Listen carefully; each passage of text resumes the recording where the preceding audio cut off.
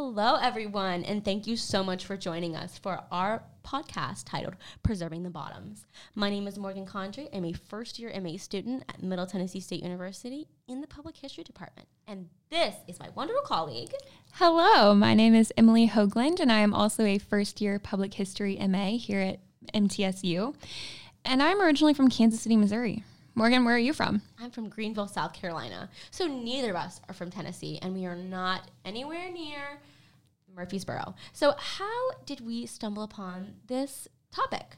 So we began the project with the intent to learn more about the community that we now live in. Through our classes and discussions with colleagues, we heard about a neighborhood a few blocks from campus that has had a huge, significant historical impact on Murfreesboro, but is lacking in public support for historic preservation. And it's not lacking for lack of effort. There have been significant efforts to preserve what is left of the bottoms. It's just that people don't know about it.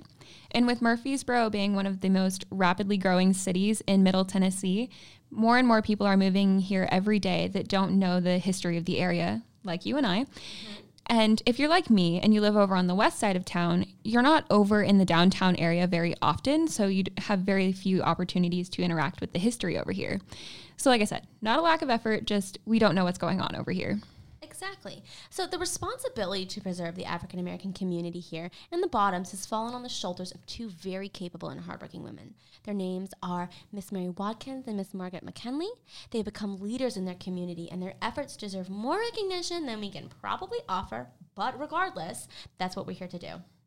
So in the 1950s, the Daily News Journal announced that Murfreesboro, Tennessee will now be connected to Nashville via a highway known as Broad Street. The federal funding for the street was meant to assist in urban renewal across 52 acres, known as the Bottoms. So the Bottoms were historically an African-American neighborhood in Murfreesboro that dated back to the Civil War and the Reconstruction era. It was located southwest of the courthouse between West Main Street and South Church Street, and it was developed as a blue-collar neighborhood. We are creating this podcast as a way to help educate and encourage community involvement in the preservation efforts of the Bottoms, as well as other African American communities in Middle Tennessee. Because this is not the only example of historic preservation in African American communities. This just happens to be the one that we're focusing on because it's the closest to home for us.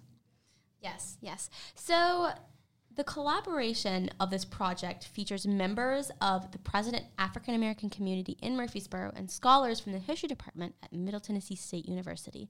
Contributions to this project include interviews with Miss Mary Watkins, Miss Margaret McKinley, Dr. Lewis Woods, Dr. Michael Fletcher, and assistance from Dr. Brendan Martin and our wonderful colleague, Mr. John Lodell at the Rutherford County Archives, who made this entire podcast possible. He has been a tremendous help, so we want to thank John for all of his assistance with this project. This first episode is intended to be a very brief introduction into the history of the Bottoms, as well as an introduction to the overall project.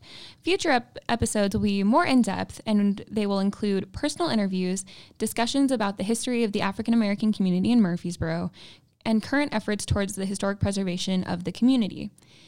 We will also be discussing the impact of urban renewal and gentrification on those communities here in Murfreesboro. If you want to learn more about these topics after the podcast, we encourage you to visit our podcast website, which you may have discovered our podcast by visiting our website, but we're going to turn you to our website anyway. There you can find our contact information, other episodes, photos, citations, and links to sources such as John Lodell's thesis, which has been very impactful on this podcast and has some really great information. Yes, if you have the opportunity to go look over the thesis, I highly recommend that you do that. Absolutely. So thank you so much for joining us for our first episode, and we hope you stick around for the next few episodes. They will be a bit longer and a little bit more in depth, so if you're willing to, stick around. And thank you so much for taking time to listen, and have a wonderful day. Thank you. Bye.